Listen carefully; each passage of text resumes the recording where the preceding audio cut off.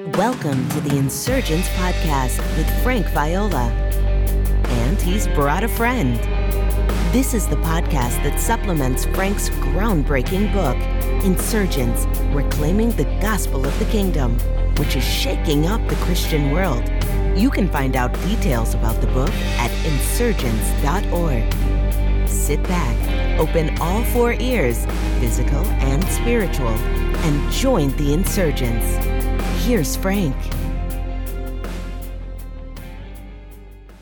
We have a very special guest with us today. Frank Viola is a prolific author, speaker, I would say a thinker who challenges the status quo and is just passionate about the kingdom of God and the gospel of the kingdom. I'm honored to have this conversation. So welcome, Frank. Thanks for having me, Greg. I appreciate it. Incredible questions that you raised that just really challenge my own thinking, which makes me think of this COVID era, which in many ways was a great disruptor. Not all disruption is a bad thing. In the case of your writing, it's a disruption that is causing you to ask good questions. So in your opinion, thinking about COVID, what good can come from 2020, both for people in general and for the body of Christ at large? Yeah, I think the phrase hindsight is 2020 is going to have a totally different meaning now. But I'm of the opinion that every crisis is a God-given opportunity to discover Jesus Christ in new ways. And it is possible to waste a crisis. What this crisis has done, the pandemic, it's affected people mentally, emotionally, spiritually, physically, and financially, and even relationally, in all sorts of different ways. And I've noticed that it's basically destroyed some Christians and their faith. It's destroyed relationships because, they're on lockdown or virtual house arrest with family members, etc. And for those that had strong relationships, they were able to survive it and even get closer. For those that did not, it pushed them further apart. But I've watched people take the crisis and use it as an opportunity to get to know the Lord better and to draw closer to Him and to deal with various areas in their lives which they have left untouched, so to speak, that the Holy Spirit was putting His finger on. I've also watched relationships that were broken, meeting people that you were friends with, maybe family members you haven't reached out to. And now with the threat of COVID, beginning in March onward, they've mended those relationships. They've re-engaged. Along that line, Greg, I have written a little book, 64 pages long, called A Survival Guide to the Current Virus Crisis. And what it does, it takes a 3D approach to how to handle this crisis, and not only to survive it, but to thrive in it. And by 3D, I mean it deals with how to thrive spiritually in it, how to thrive emotionally / mentally in it. Some of my peers, I won't mention any names, but some of my peers, two in particular, that probably would be well known to your audience, well known in the Christian world, they have written books on COVID and the pandemic also, only they sell them. And mine is absolutely free. I will add this point. If you have a sense of humor, mine is far more comical. For sure. Yeah, I've read all 64 pages, and it's true about the humor. In fact, when you go to, and we've got the link on here, frankviola.org/survival, you're going to see this free ebook will change your life in 13 seconds and bring world peace in a few seconds after that. So under-promising and over-delivering.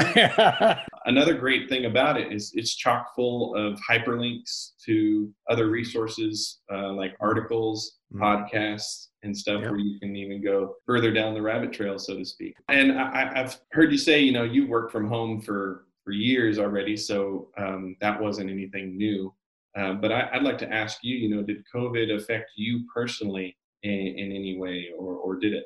Yes, it did. It's kind of kept me locked in. Even though I've worked from home, Greg, for many years, I still had the freedom and ability to, leave, go to a coffee shop, take a trip to a drugstore, go visit a friend. But, from March all the way till, I guess, the summer months, I basically stayed in. And you can go stir crazy. So finding creative ways to manage house arrest, so to speak, and getting a taste of what Paul Tarsus may have gone through, when he himself was on house arrest.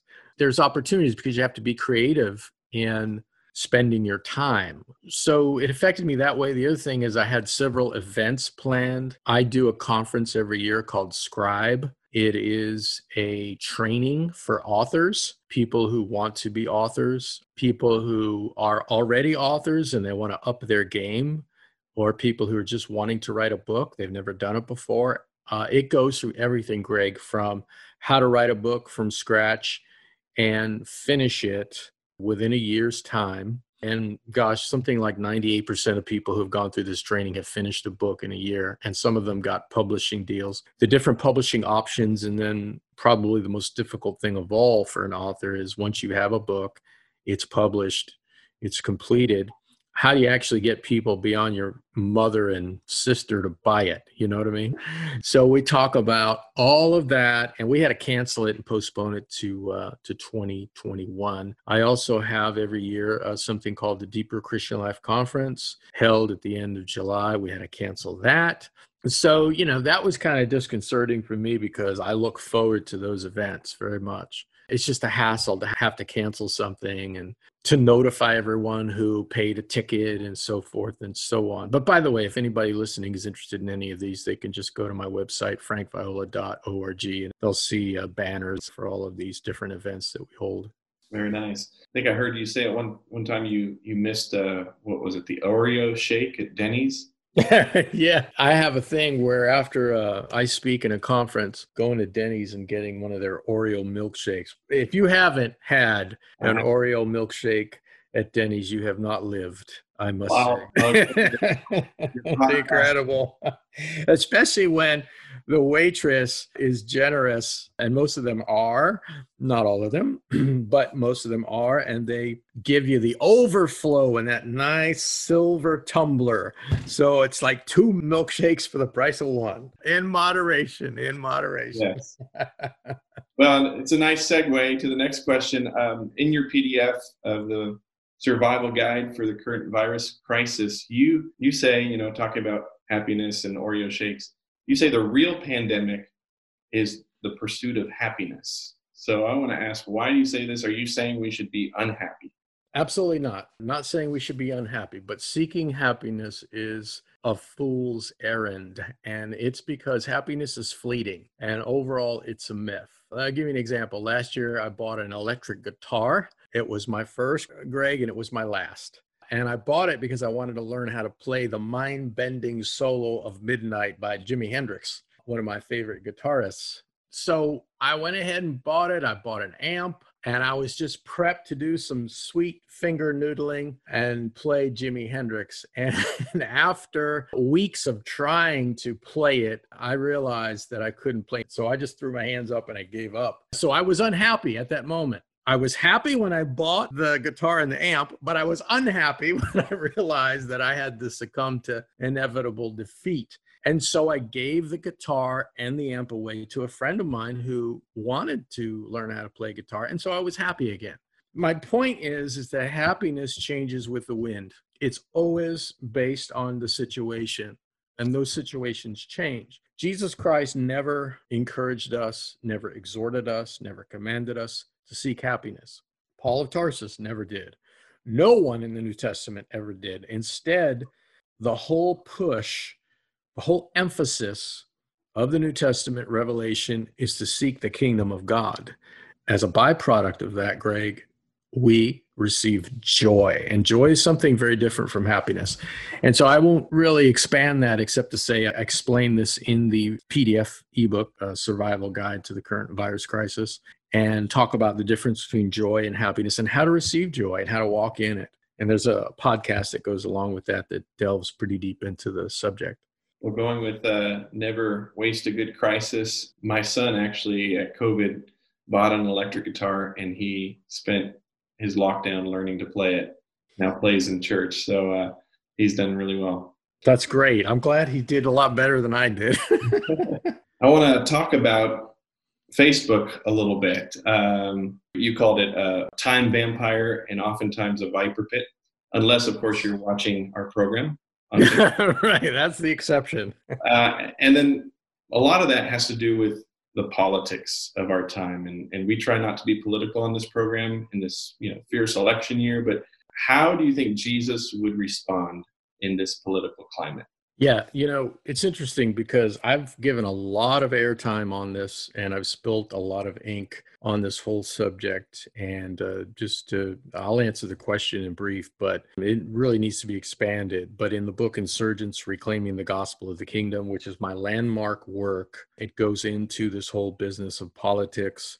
It goes into this business of the Lord's view on it and how Christians have been hijacked both in their minds and emotions to pick a side, and they get so passionate about it that they will basically idolize the political system via their favorite candidate or party to the point of cutting off fellow Christians. When God's people begin to become so obsessed with socio-political issues, they have lost sight of Jesus Christ. They have lost sight of the kingdom of God. At bottom, they've put their hope in a political system, in the political system, which is part of the world system. The political system is part of the world system. All throughout the New Testament, we know who runs the world system. It's not Jesus Christ. And we are called to come out of the world system. And we have done numerous episodes, my partners and I, on politics, the political bloodbath, and so forth. And one of the things about social media like Facebook, Jesus said, out of the abundance of the heart, the mouth speaks. Well, I'll riff on that a little bit by saying, out of the social media feed, the heart speaks. It's not what a person professes to believe that really reveals what's in their heart. It's what they post on Facebook and Twitter and LinkedIn. When you see Christians hyperventilating on social media for a political cause or to take a political opinion or an opinion on social media, they are really revealing what's most important to them. And very often, Greg, it's not Jesus Christ and it has nothing to do with the kingdom of God. One of the things, in answer to your question now, is that Jesus Christ came into a world that was extremely political. And not only was it political because the Roman Empire was ruling the day, but it was even political in the Judaic system. In Jerusalem, you had Pharisees and Sadducees, and the Pharisees were the equivalent of the conservative right. And the Sadducees were the equivalent of the progressive left. And here comes Jesus Christ, the Son of God. He belongs to another realm. He belongs to another kingdom. And he does not align himself with Rome. He doesn't align himself with the Sadducees nor the Pharisees.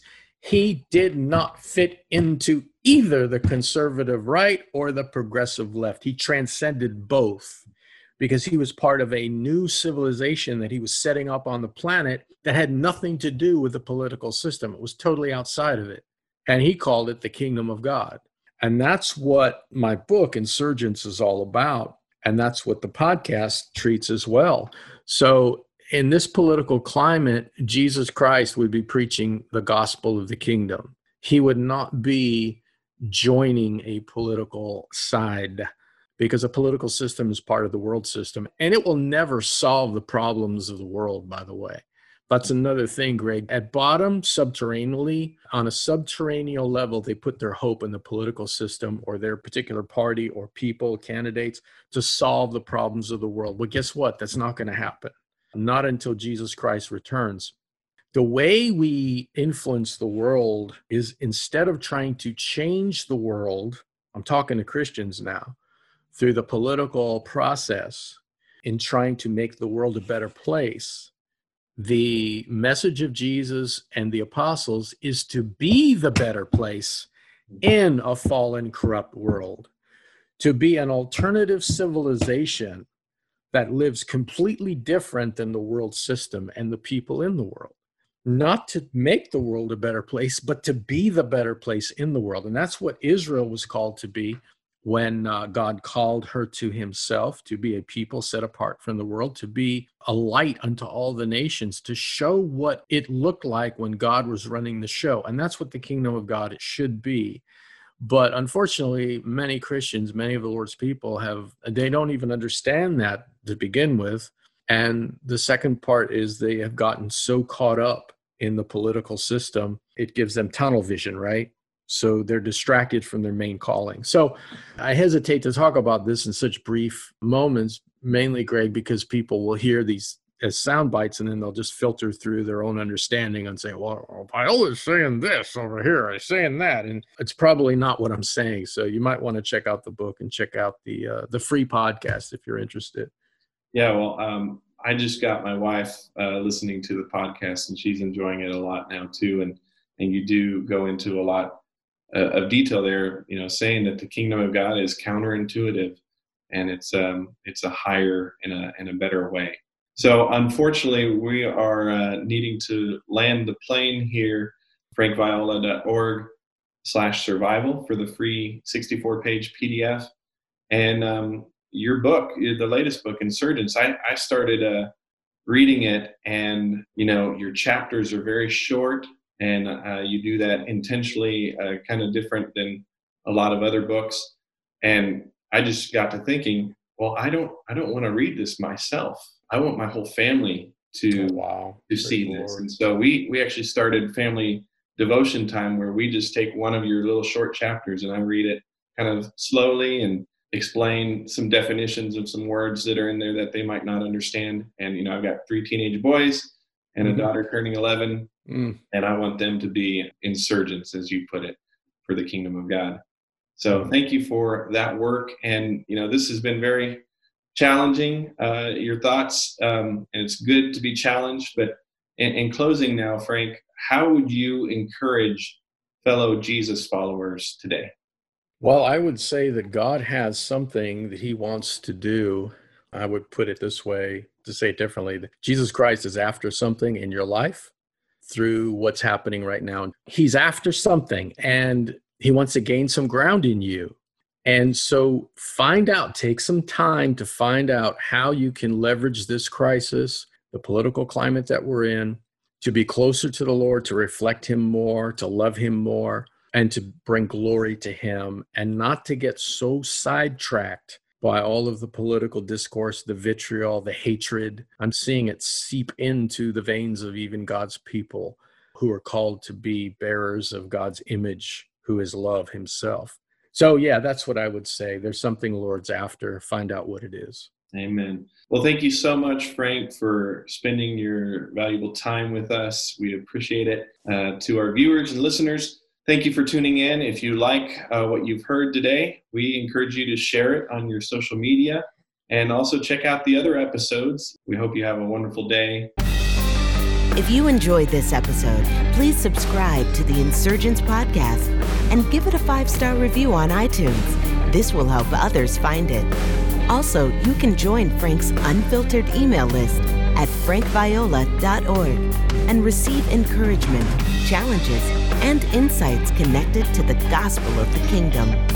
Remember, the Insurgents has begun. Don't miss it.